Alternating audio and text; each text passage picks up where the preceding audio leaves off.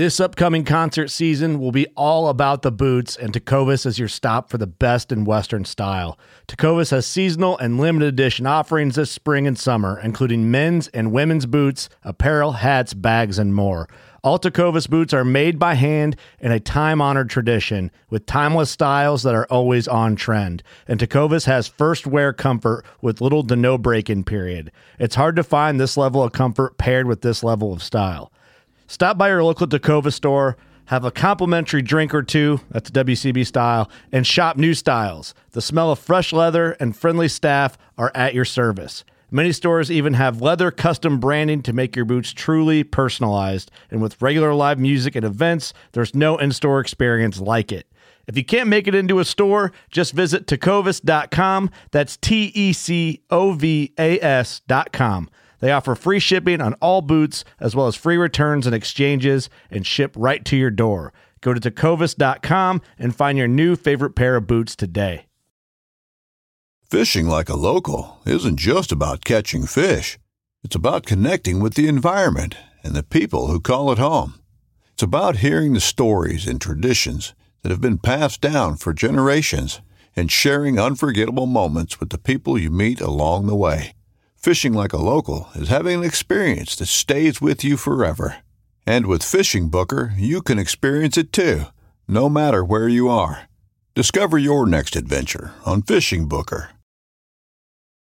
Yak Gadget, made in America, based outside of Nashville, Tennessee. Yak Gadget offers all kinds of storage accessories, quick mount motor mounts, anchor systems, track mounted accessories, even paddles. Go to yakgadget.com and get your kayak decked out for your next trip out on the water. The 153 Bait Company, based in Troy, Ohio, make everything from plastics to custom painted hard baits. Hook 'em hard and hook 'em often. All of our baits are made to order, and all of our hard baits are hand painted to order. So go to the153anglers.com to place your order today. This segment is brought to you by Jig Masters. Step up your game with high-quality performance jigs, spinner baits, buzz baits, and more from jigmasters.com. And always, when in doubt, get the jig out. You're listening to Bass Fishing for Noobs on the Paddle and Fin podcast with your hosts Ryan Milford and Sean Lavery.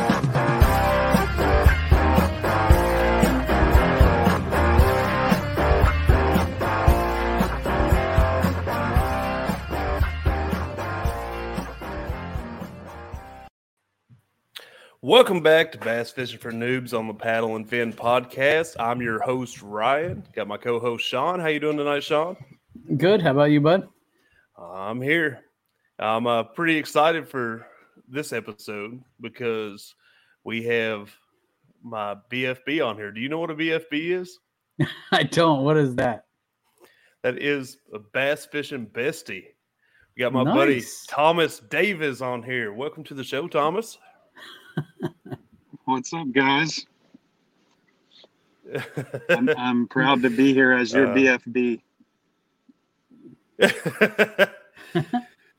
Now, me and Thomas actually met last year, and we've become friends, and we've fished together quite a bit and everything. And Thomas is actually, you just shared a post not too long ago. You've been bass fishing for like 2 years now. Right. Yeah, it's actually kind of crazy because I started fishing again. I fished a lot growing up with my grandpa, but once he passed away, I really didn't go fishing anymore, maybe here and there. But Father's Day 2 years ago, I started fishing again, and about 2 weeks later, I started messing around bass fishing, and ever since I've been addicted and spending way too much money and trying to spend as much time on the water as possible. So yeah, started kayak fishing, gosh, maybe a year and a half ago now. So it hasn't really been that long, but it's been a good time. Well, you've definitely, came on to it quick, a lot quicker than I did. You've won, a few local tournaments here, and you've placed well in almost all of them that I've seen you fish in. And so, like, I don't know, you've just developed so much quicker than I did. It kind of blows my mind. I've been doing this for like, 7-8 years now, and you're better than me. So, but yeah, I appreciate the praise, but for me, like when I find a hobby I really like, I go all in and am just engrossed in reading, watching, asking questions as much as possible. I don't know. I don't think I'm as good as you made it sound, but I think I've done good for only bass fishing for 2 years. But no, I didn't say you were like super awesome. I said you were better than me. They don't take much. Okay. Oh, okay, sorry. But let's gotcha. My bad. We're skipping ahead a little bit, I guess. Why don't you, for people that don't know you, like introduce yourself and tell a little bit about yourself and all that. Yeah, my name's Thomas Davis. I live in the wonderful city of Gladeville. It's maybe 20 minutes from Nashville, but like I kind of already alluded to, I really haven't been bass fishing or kayak fishing for super long. Right at 2 years. But yeah, I mean, like I said, I've just gotten engrossed with it. I love kayaking. I love fishing. I love, trying to talk to as many people that I can about kayak fishing, participating in as many tournaments as I can, as long as my daughter's not playing soccer, of course, kiddos. Happy Father's Day, by the way, to all the dads out there. Pretty sure you guys are both dads, so all the fathers watching, take your kids fishing.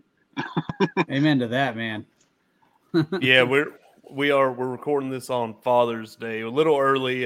Me and Sean are going to be going out of town, so we're getting a little ahead of ourselves. So yeah, happy late Father's Day to everybody. Hope it's been a good one. But either way, take your kids fishing. Thanks for calling us out about starting early or about recording early, Thomas. Look, yeah. Still, dads deserve the credit and take your kids fishing. It's a good message. I can agree with that. Yep. All right. So one of the things I wanted to talk to you about is, I guess I'm just not very observant and don't really put things together too well. And you seem to be pretty good at putting together a pattern. This last tournament that we fished together, you were like, oh, I'm just tossing it right up in the middle of like this heavy brush and, sinking down and you're getting the bite. Whereas me, like, if I get one bite off that, I'm like, okay, it's around, lay down trees, but not like, I wouldn't really be able to focus on what am I trying to say? Like, I wouldn't be able to comprehend like only in the thick part or something like that. You know what I mean? Like the small details. I know for one instance, a guy was saying like, oh, they're only biting under trees that are like a foot off the water if they're like touching the water or something, not getting bites there. I'm like, I would never put that together. So I'm curious how you put together a pattern like that. Like, how do you get yourself to pay that much attention to detail? I guess I'm not really sure how to form this question. So, well, it's funny you asked me about putting patterns together because I'm kind of myself in a rut right now. I've had a tough time. I went to Chickamauga and I didn't do as well as I wanted to. And then, I was practicing for this tournament that we've got coming up. I've had a tough time, but I will say typically it's something that I'll try to figure out before a tournament. And, kind of alluding to what you already said, like you're not observant. And I think that's where it's really key. So like when you get a bite, that's your first indicator of what could continue to get bites. And it could be water depth. I fish a jig a lot. If you're fishing a jig, it could be ready to fall or get a reaction bite, or do you need something slow so that they can kind of see it before, it hits the bottom. It could be so many different things. Like typically we'll start with something I'm confident in. I mean, I think I'm cutting in and out. You guys good still? You're cutting in and out a little bit, but we're, it's enough to we understand what you're saying. Okay. Yeah. So I'll give some of my most recent, like for Chickamauga, for instance, I didn't have as necessarily a consistent pattern, but little stuff I could put together that was giving me clues. So I fished docks mostly. And you know, when you're fishing a dock, you've got all these different areas to fish. You've got, you know, the walkway, you've got, depending on what type of dock, you've got underhanging crosses, you've got ropes, you've got the darkest, deepest part of it. And you know, typically I'm going to fish the entire dock to try to figure out where the fish might be. Most obvious spot's going to be obviously like the darkest area, but one thing I actually found in Chickamauga, the darkest area was typically deeper, and I could recreate the pattern, but it wasn't consistent enough for but it still worked. But I found that a lot of the fish were up super shallow under the walkways in dark areas, and typically if there was brush or grass, it was even better. And those are all things you want to pay attention to, right? Like if there's brush, you know, the chance is probably higher. That's another spot for them to hide. If there's grass, same thing. So something I had put together was actually, you can, you know, even so on a kayak, it's extremely important to be efficient with the time because we can't cover water like a bass boat. But I found that they were under the walkways the most. And so I was fishing docks the dock was out in deep water, but the walkway was in shallower water. So I didn't spend my time, you know, once I had fished long enough to figure this out, I didn't spend, you know, letting my jig sink down 10 foot on an area that I wasn't catching fish. I could just fish those walkways, move to the next dock, fish that walkway and continue. And I was fishing as I was fishing the docks, maybe figure out other things like, I found that the really difficult docks to get under typically held fish too, just because they're probably less pressure to skip your jig or a worm or anything in the little tiny crevices. But I just wanted to at least use Chickamauga as my most recent. And then speaking of patterns that I figured out, the last 40 minutes of the tournament, I figured out a pattern I wish I had figured out the few days I was there before. I started, honestly, I just needed bites. So I was trying to upgrade, and I fished a row of docks. I'd already committed to the dock game. And at the end of this cove, I actually found a lot of shallow grass. So I started pitching into the grass, and it was very scattered. It wasn't like just a long stretch of just endless grass where you're like, what the heck am I going to do? I'm just going to flip every 5 feet. But I found these little shallow patches of grass. I got 5 bites at the end of the tournament. Granted, didn't help me much, but it was key because that grass was in shade. It was very shallow, so you got to take into consideration the shade that offers the bass. The grass is obviously cover for the bass, and the depth. I guess they were just comfortable at that depth. But yeah, I mean, it's really kind of like I already said. You know, you had said you got to pay attention. There's so much information that one bite offers, whether it's depth, water temperature, shade, what kind of lure, what kind of color. There's information you get from that first bite, and if you get a second one in a very similar instance, then typically you can run with it and use it again, try to recreate it. Yeah, part of like kind of branching off from that a little bit is another thing. That last tournament we were in, you caught your new PB, and you were telling me like how you caught it. And you're like, yeah, throwing a jig in this heavy brush and letting it sink, and so it didn't even compute with me. Like I didn't even think about weight, so I started throwing like the little finesse jig, quarter ounce jig, and you said something to me like, well, I don't know if that'll like push down through all that, and I didn't even think, I wouldn't even thought about that.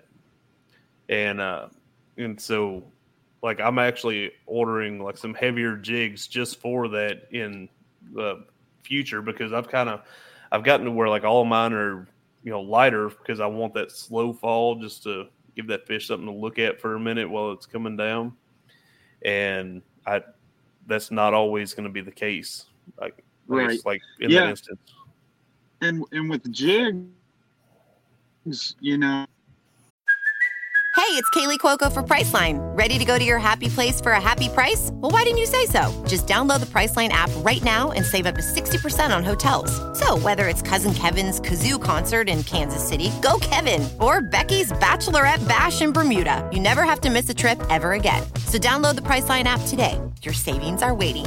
Go to your happy place for a happy price. Go to your happy price, Priceline. Typically I fish a heavier one, but I think a lot of times with jigs, it's a reaction bite anyway. You know, they honestly don't get a lot of time. I know that day at Williamsport, when I won that tournament, every jig bite I got was a reaction bite. The moment it hit the water, a few seconds, you know, maybe 2 seconds went by and they were slamming it, you know, and I wasn't necessarily feeling all the bites. I just saw my line moving. And, you know, like I told you after that tournament, I went to Blue Cat thing. I caught more fish on Blue Cat since I had figured out that pattern and I could just stick with it. I didn't fish, you know, the brush that was in 10 foot. I was skipping way under the overhangs to the brush that's a foot to 2 foot deep because that's what was working for me. And with jigs, I know you're asking about patterns, but since we're on the topic of jigs, it's one of my favorite lures to use. But, you know, that's another thing that you can, I don't want to say it's a pattern, but you know, figuring out what weight, what color, you know, typically what I've found in clearer water, you want a heavier jig because you don't want them to get a good look at it. In dirtier water, and this isn't always the case, it's not like the gospel message of jigs or anything, but, you know, in dirtier water, you probably want a slower fall. Although Williamsport is a prime example of dirty water and I'm using a heavy jig and they're getting a reaction bite, but that's just some of the information that I've experienced so far. But yeah, that, like I said, that pattern, you know, taking it to Blue Cat from Shell Cracker, I just changed colors because Blue Cat was a little clearer. I was using like a black and purplish blue jig with a Jumbo trailer on Shell Cracker, and then Blue Cat, I swapped to like a green pumpkin purple, but like a green pumpkin trailer. And yeah, the same thing worked, and the same exact thing I was catching them on. I was catching fish left and right that day, so it's definitely helpful. What's crazy is you went down there to Shell Cracker and won the tournament, and like everybody here lately, well, probably for like the last year or so, everybody's been saying that Shell Cracker ain't been fishing good and everything, and you come out there and go down there and win the tournament on that one. So that, I don't know, that's just crazy to me. Blue Cat is a lot clearer than Shell Cracker. It's funny you say that because I have zero confidence in something that, and I stuck with it, so worked out.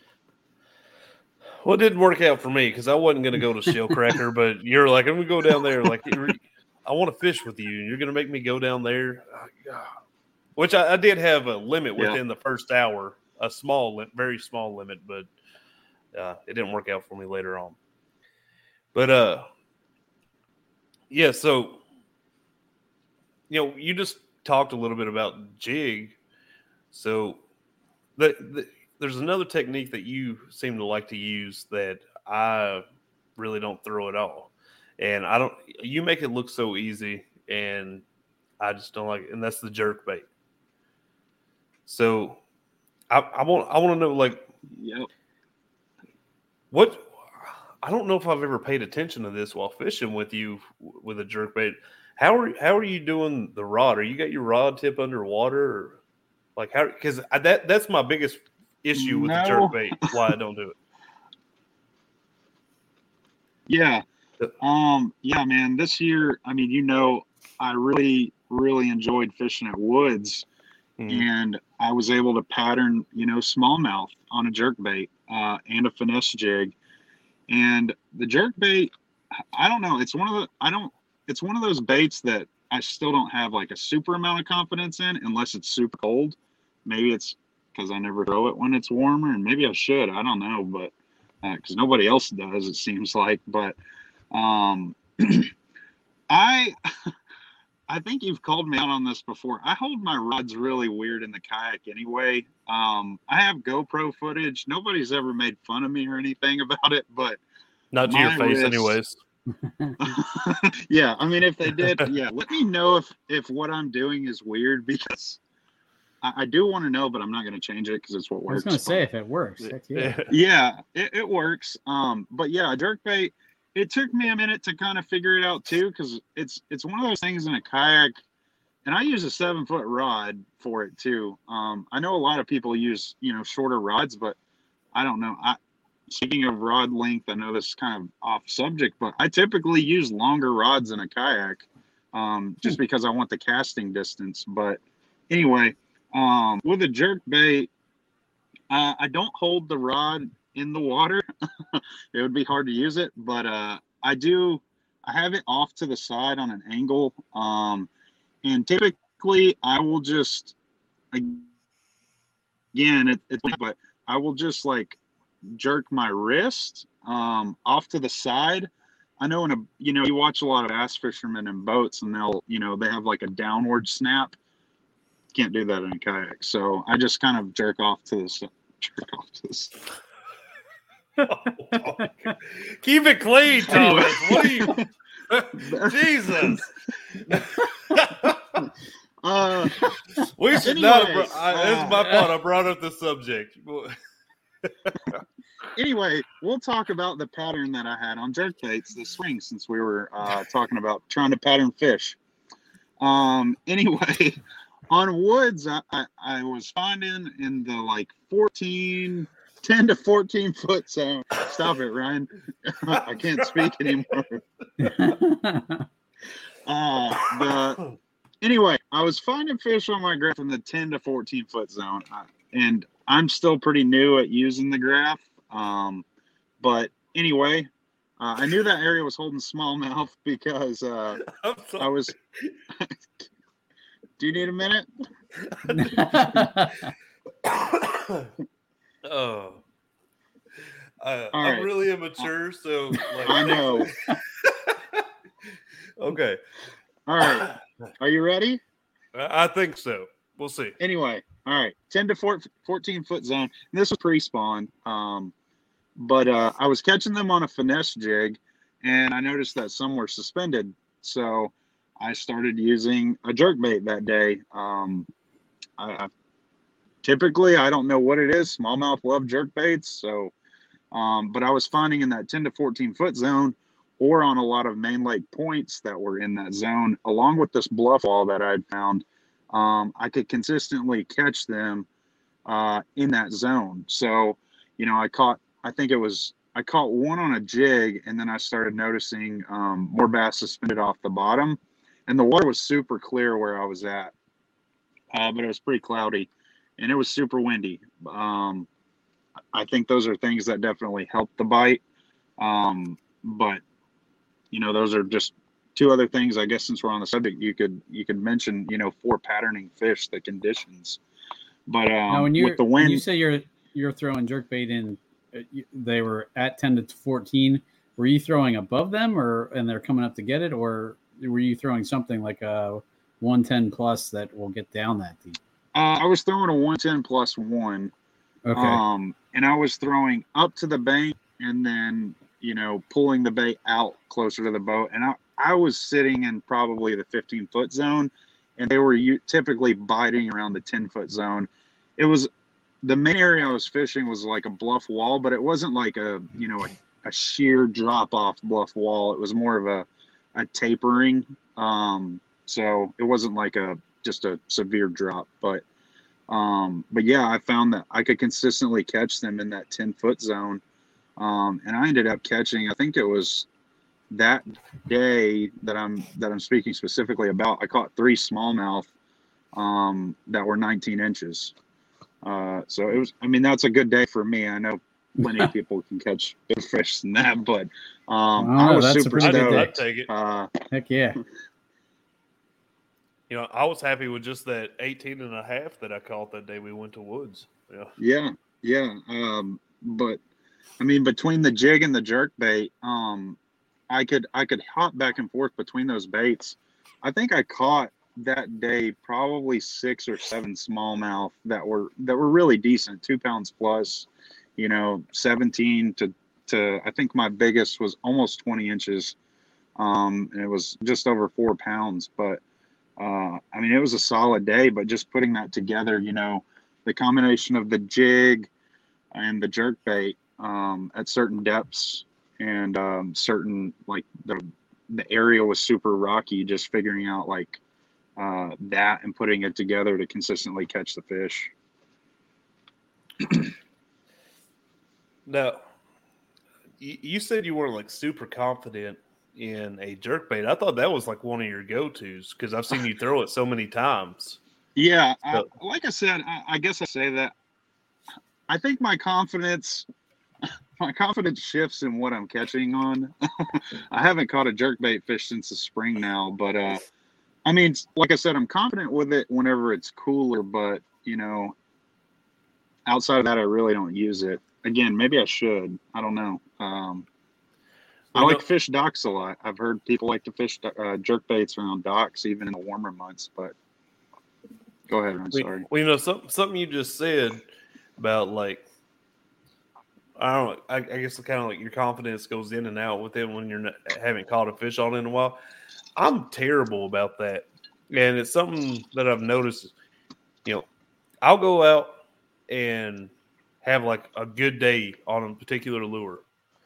And then I'll use that lure for like 2 months straight, pretty much all I throw, until I get like skunked on it.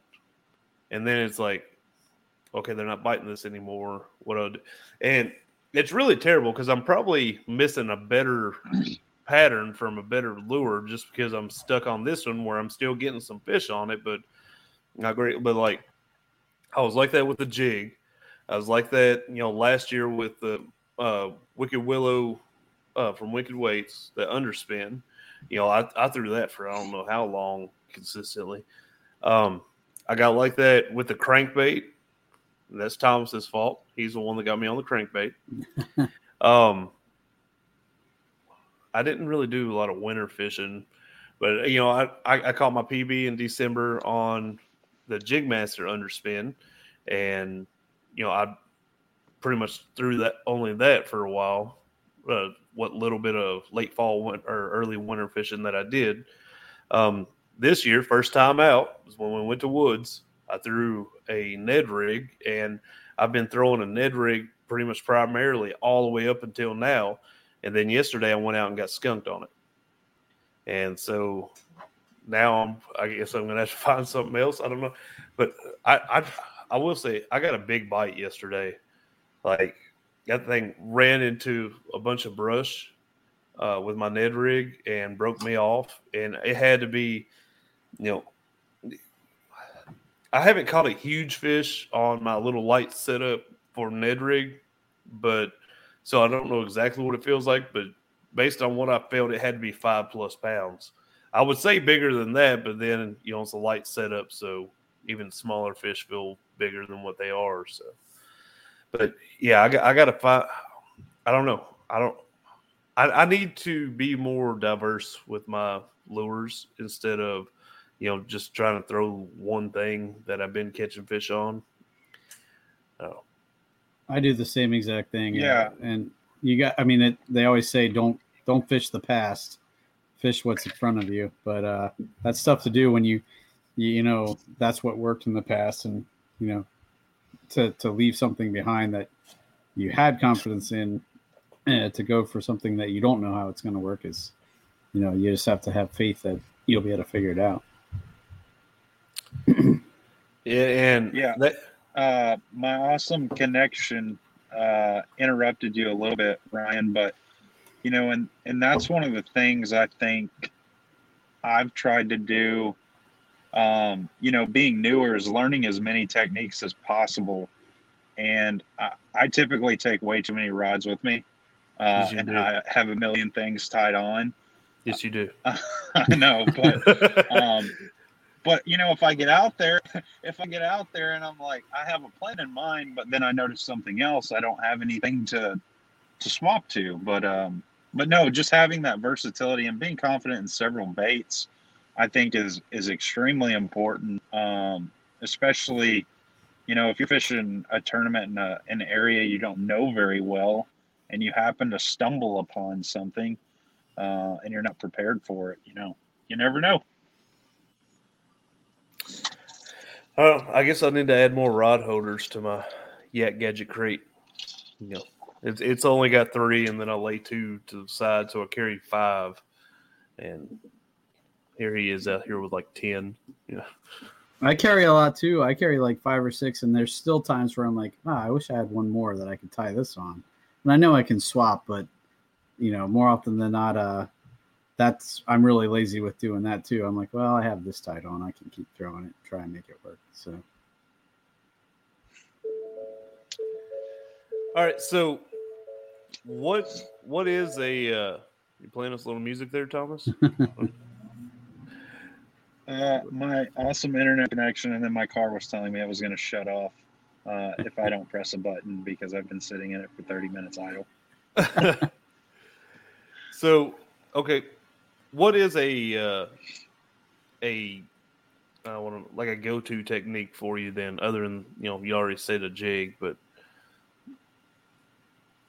I think I have like seasonal confidence baits.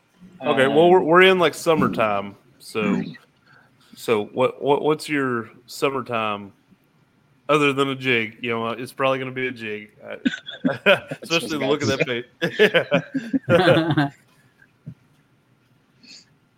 Well, you said other than a jig. Go ahead. Sorry. No. I was just going to say that you guys are both big jig fishermen, and I have yet to really have much success at all on a jig. But I've always thought that it's a let it fall to the bottom and slowly drag it along the bottom kind of thing. But that, I guess, flipping is a completely kind of different approach to that. And maybe it's just that I should be flipping in places where I'm just casting and kind of dragging it back to me.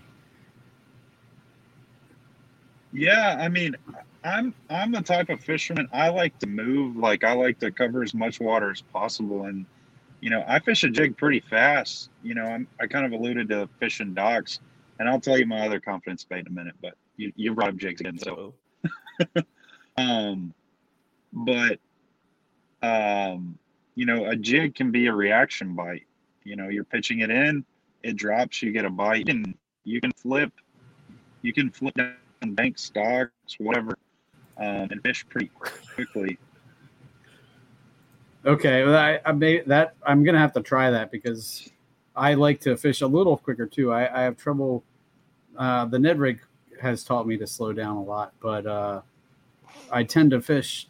I try and fish as quickly as I can just to cover as much water as I possibly can.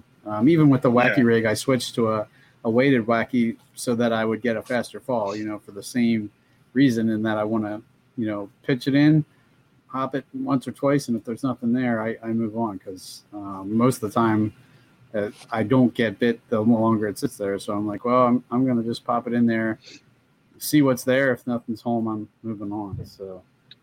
Well, it's funny you mentioned a wacky rig because that's my other confidence summer bait. It's something I've never caught a fish on. Wow. Yeah, it's excellent.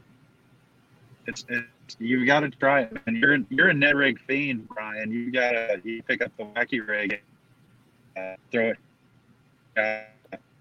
That's stuff, obviously, but that's one of my other baits that I like to use, fishing dock. All right. Well, stuff like that. So with the wacky rig, a little bit, but not terrible. I think there's a little bit of a delay between us, so yeah. But anyways, with the wacky rig, are you a weightless kind of guy, or are you weighted? Weightless for sure. I've actually never tried weighted. I might have to after Sean talked about it because I do like to fish fast, but and I am the worst at swapping over to finesse fishing in the world. I will force a bite on whatever I want before I will go finesse. Except for in the summer, I like wacky rig, but yeah, I use weightless, and I mean typically I'm fishing it shallow enough to where I can still fish it pretty quick. You know, probably less than 10 foot, probably 6 foot or less, to be honest. The only time I can't throw a wacky rig is when it's windy, because then I can't detect the bites or anything. So that used to be the only thing that I was confident in. And then the second the wind started, I was like, oh, man, now what I'm going to throw? Because I get that big bow in my line, and I wouldn't be able to watch the line move as much or feel the bites as much. And I was basically lost. I was like, well, there goes that. I might as well pack up and go home because I don't know what else to catch them on. So that the windy days actually forced me to start finding other things. And that's kind of when I started with the crankbait and the moving baits like that, because those aren't affected by wind as much. Yeah. But yeah, definitely when, if it's slow and I can just, hop along the bank or kind of drift along the bank and pitch under, I can skip the wacky rig too really well. It's one of the first ones I learned how to skip. So that's definitely where I started with confidence. So yeah. So what kind of setup are you throwing it on? Because to me, I feel like a wacky rig, it's basically a weightless Senko. You can throw a weightless Senko on a bait caster, but everybody seems to throw a wacky rig on a spinning rod. I don't understand this, but couldn't you throw that on a spinning rod? Since yes, it's basically the same thing. I mean, do, on a casting rod is what I meant.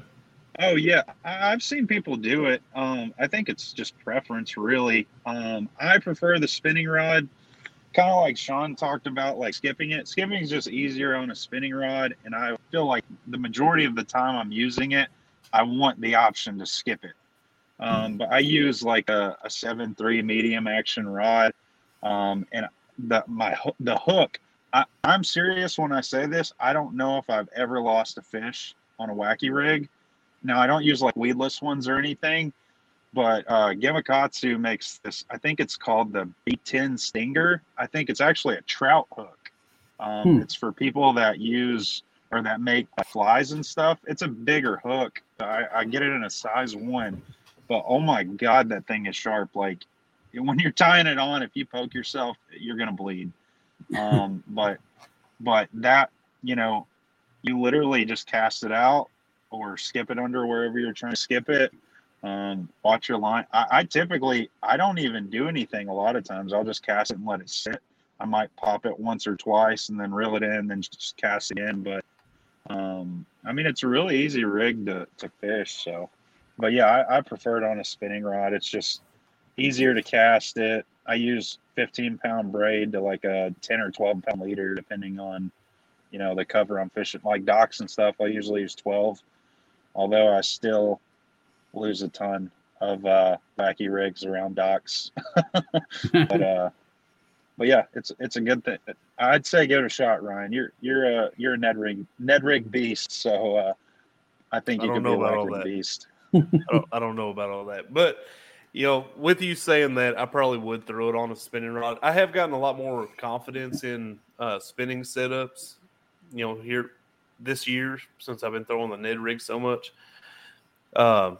So the whole skipping thing, that's something I do with a Ned rig a lot. I never even realized how well a Ned rig would skip until I started throwing it a lot this year. And so with that aspect of skipping, I probably would do it because spinning rod is so easy to skip with a spinning rod. I've had such a hard time trying to learn skipping a jig. I can do it, but this is also coming from a person that was an adult before they could finally skip a rock efficiently. So, I mean, I'm just saying, like, I have a hard time catching on to things like that. So, yeah, spinning rod's definitely a lot easier to skip with. Yeah, for sure. I'm gonna have to set that up. And I've experimented with a lot of different kinds of hooks too. I know Jackson Orr, he uses like a big I don't even know how big, but it seemed like way too big for almost to me for a wacky rig hook. So I've used the real small ones and really I've caught them all different ways. Now, like I said, I actually started using the weighted wacky jig heads, and they tend to be kind of in the middle there. And I usually use like a 16th or something, just enough, maybe a quarter if it's deep or windy, but just enough to make it sink a little faster rather than just sit there and slowly watch your line to see if it just picks up and moves. But I really don't think there's a lot of bad hooks for wacky rigging. So I mean, like I said, I've had luck on the smaller ones and on the big ones. Like I said, the ones I actually Jackson did a giveaway on his Facebook page, and that was the first time I tried the bigger hooks, and I really didn't expect. I was like, well, it seems like they're going to see it more, but it didn't seem to make a difference. I caught just as many on the bigger ones as the smaller ones. So now, do you put your hook through your bait, or do you have like like those bands on there? How do you do it? Yeah, I use an O-ring. I know there's like a million different things out now, like the bands and the saddles, pliers that you got to put the bands on. I just use an O-ring. Use a wacky tool. Actually, a cool trick I saw somebody mention was we all have Sharpies on us typically. You can actually use the end of a Sharpie to put O-rings on too. So just a quick tip I saw the other day. Yeah. I guess that would work. I see what you're saying. So just like the wacky rig tool, you put the wacky or the worm in the Sharpie and in the Sharpie lid, and then slide the O-ring over that way. Yep. Okay, interesting. Now, how are you putting two on there and like crisscrossing them? Because ain't the hook like say your Senko's like that? Ain't the hook supposed to be like this? Or if you put that ring around and then put the hook on it, it'd be like that, right? Yeah, it's like I know some people have said crisscross it and it makes it more vertical. I mean, I don't spend a time doing that. I just put the O-ring in, rig it through the worm, and go. I've never had any trouble or anything. So now, Sean, you like keep yours like upright from it, like right, like. Only when I'm Nico rigging. When I do a wacky rig, I go parallel or kind of perpendicular, so it's coming out the side, But I hook straight through the worm. But I also use Yumdingers. I don't use Yamamoto Senkos because I found that Yumdingers work just as much and they're half the cost. So I'm not as worried about going through a ton of them because I usually buy like the 30 pack of Yumdingers at Dick's, and it lasts me for a while. So. But I do have an O-ring tool. I've never used it. I carry it with me all the time, and I've never used it. Maybe I should. I don't. But like I said, I don't lose them enough to make me think. Now maybe if I start using actual Yamamoto Senkos, I might change my tune there because I have used them a little bit in the past and have had good luck with them. But like I said, the Yumdinger seems to work fine for me in the applications I use it. So I don't worry about it as much. Yeah, when I try it, I kind of want to try the Jig Masters thick stick because I don't. It just looks pretty cool to me. Hang on just a second. I've used I forget what the Bass Pro ones are called. Sickos. You know, see that? Yeah. I've used. Oh yeah, that's the segmented one. I forgot about that. Yeah, Cody did show us that. I don't know if I ever announced it or not.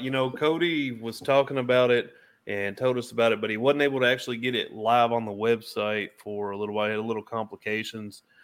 But it is on the website now, ready to order. But these things, for anybody watching, and Thomas, if you don't know about them, they break off super easy. So if you want it shorter, you can break it down for a Ned rig or whatever, they're just a little twist and they break off clean. So it's really cool. And I feel like that's going to give it a little more action. But I definitely want to try some of those. I know that I have noticed that there are times when I'm throwing a wacky rig that they will prefer a shorter one. Like I'll have to, bite the end off, make it 4 inches instead of 5, or, usually now at that point when I kind of notice that's happening, I switch to a Ned rig. And like I did that, fished a little tournament yesterday, and I started out throwing the wacky rig and wasn't getting bites. And then I switched to a Ned rig and starting to get bites. So for whatever reason yesterday, they were definitely preferring the smaller target, but there's definitely times where it's the other way.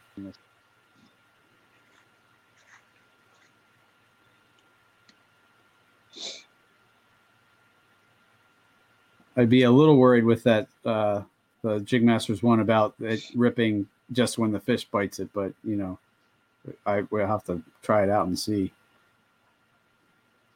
That's the most annoying thing in the world about the wacky rig is like bluegill are spawning and bedding right now, and those little turds will tick it all the time, and you'll think you got maybe a bite. Yeah, yep. That was happening to me yesterday, and that's what actually made me switch. I did on the Ned rig. I probably caught 20 bluegill / sunfish, but it did get me the 4 bass that I caught too. So, yeah, I'll take what I can get. Plus it was fun just to, actually start catching fish after going a couple, an hour and a half without catching anything. But that peck, does get annoying. It's so funny that I do that. And I actually caught a shell cracker on a full-size bass jig during our tournament we were talking about. It was pretty funny. Okay. I must have just hooked him. I don't know how he got that hook in his mouth. Interesting. You good, Ryan? I think I'm back, Ryan. I think so for the moment. But I don't know. It seems like all of us had a little bit of connection issues tonight. Yeah, even I got dropped tonight. Yeah, I know I have. Yeah, I'm not sure what all I missed there, but I guess I'll catch it whenever I listen to this episode. But yeah, don't be surprised if you see me having a wacky rig tied on at the July 3rd tournament. Are you going to be there? Yeah, I think I'm going to go. You think you're going to go? I have my jig and my wacky rig tied on. Oh, you think you're going to? You better go. It's going to be a really cool event. For anybody in Middle Tennessee that's interested, Williamsport, July 3rd, 6 to 2. I'm hosting a tournament out there through Williamsport Bass Trail Facebook group. We got sponsors donating prizes to people that wear red, white, and blue or put a flag on their vessel. So you do that, you get entered in, random drawing, probably pull names out of a hat and let people come up and pick one of the prizes donated. But it's cool. We got stuff from Wicked Weights, Jig Masters, Rogue Fishing Company, Yak Gadget, Paddle and Fins donating some things, and TRC Covers. And so, yeah, that's going to be pretty cool. So make sure you come on out. Make sure you wear your red, white, and blue or have your flag on your boat or kayak. This is, since Williamsport is like a trolling motor only, it's boats, kayaks, bank fishing, as long as it's legal out there, you're allowed to fish in it. So, yeah, come on out there and fish with us. Little plug there. Yeah, I'm hoping to be there. I don't see any reason why I won't. Well, you better hopefully be. I can take your money. I'm hoping I'll finally place in the money for once. I've never placed in the money in a tournament other than like I've won a 444 one time. I thought you did. Yeah, that's the only time I've ever won money in a tournament. So I think it'd be cool, even if it's like winning my entry fee back, my $20 back, But yeah. Sean, do you have any more questions? What makes you switch colors? I know you talked about when you're trying to pattern. That's another one of the things I definitely don't do, and I probably should. I more do it by accident. Like, oh crap, I ran out of that color Ned rig, so now I got to switch to something else, and that's about the only time I change color. But maybe I mean, I'm sure there's times where it would be helpful to try a few things. I just never know how often to switch up or what. How do you decide that? Just gut feel? Or? Yeah, with color, with like plastics and jigs, I'm pretty basic. Like if the water is dirty, I'm using black and blue. If it's clean, I'm using green pumpkin. But I would say something I do really play around with colors on. We already talked about jerk baits. Jerk baits, I feel like I'm not a big color guy with most of my baits, more so with the hard baits, but with jerk baits, I would say that's one I experiment with a lot. I don't know what the reasoning is, but from what I've found is once you can get that color dialed in, and it can take a while. There's a bazillion colors, but obviously I just start with like water clarity. I might think about like conditions, like is it sunny out? Is the water pretty clear? I could use like a translucent color. Or is it sunny out but there's a little bit of stain? Maybe I want something with like a chrome or shiny finish.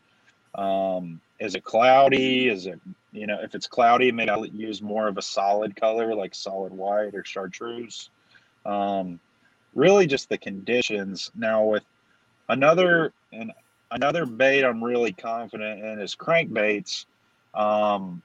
I don't know. I don't run through colors a lot. Now I can give some specific examples about, so we were talking about patterns where I did do like a color change and it was huge.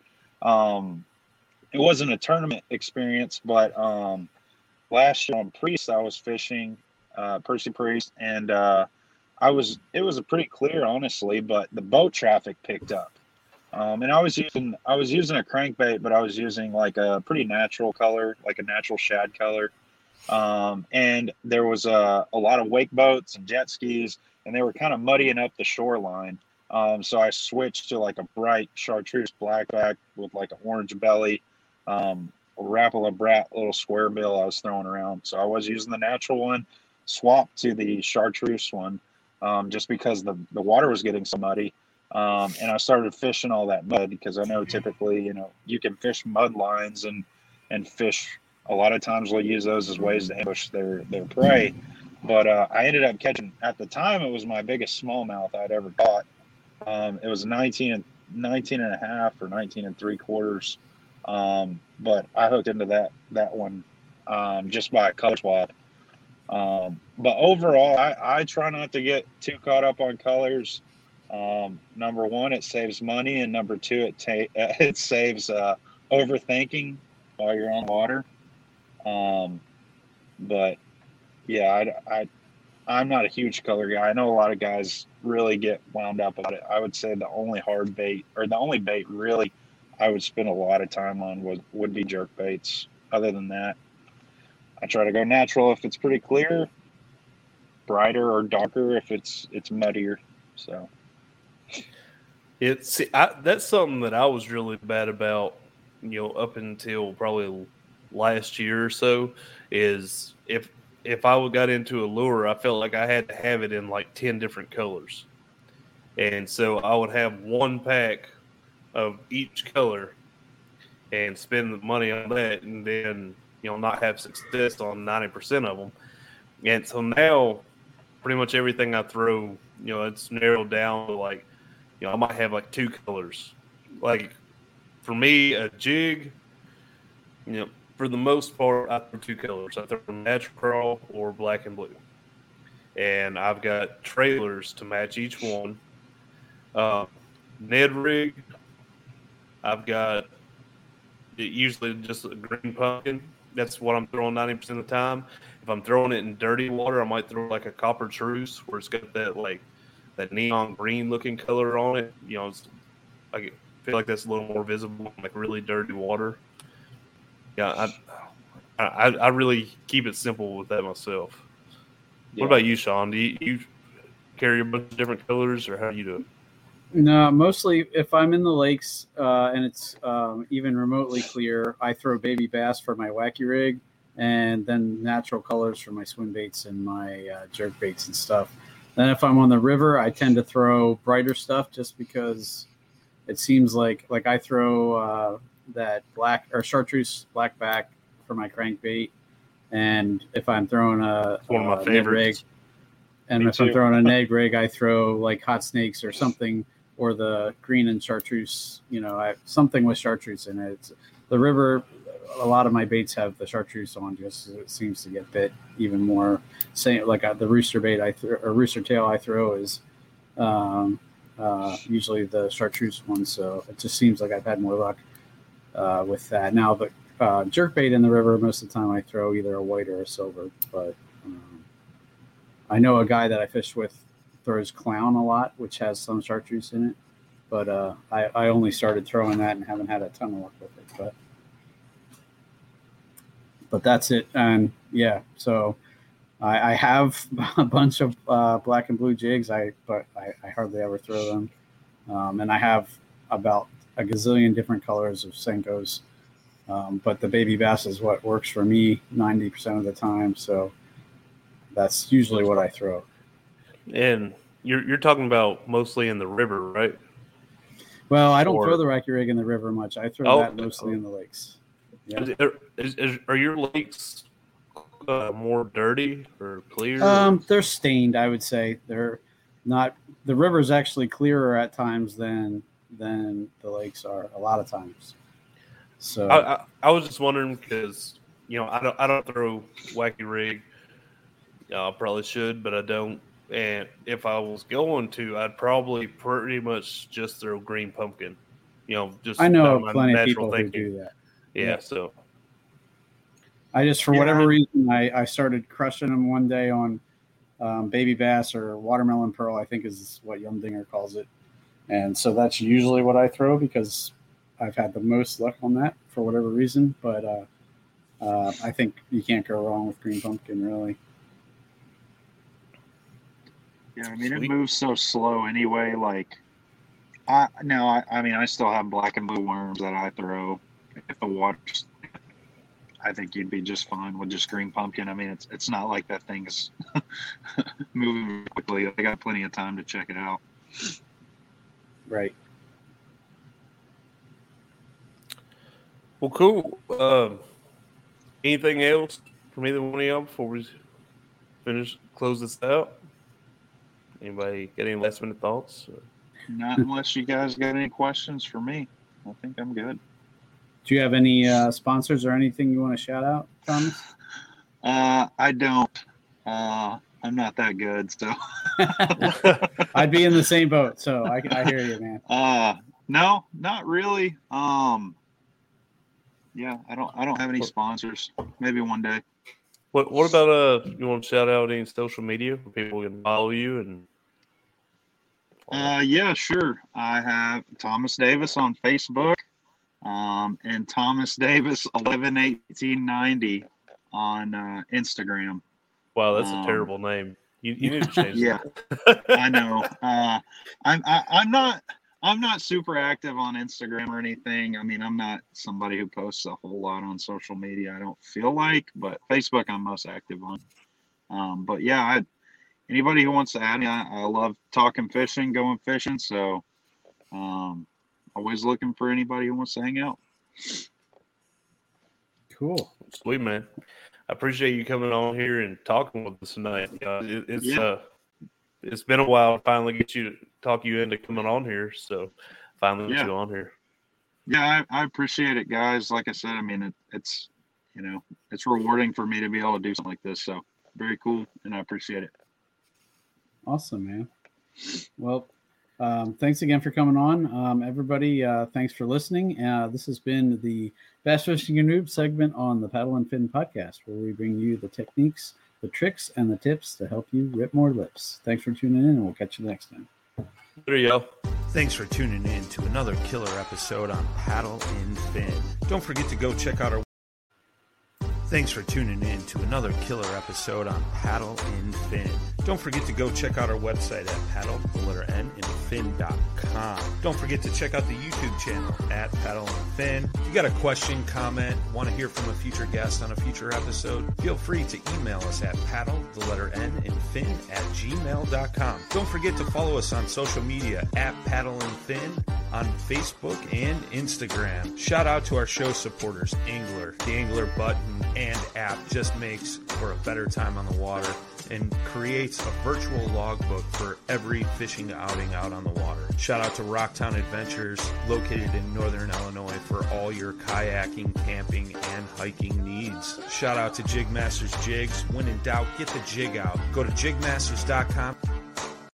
Anything on your screen? What's that? Yeah.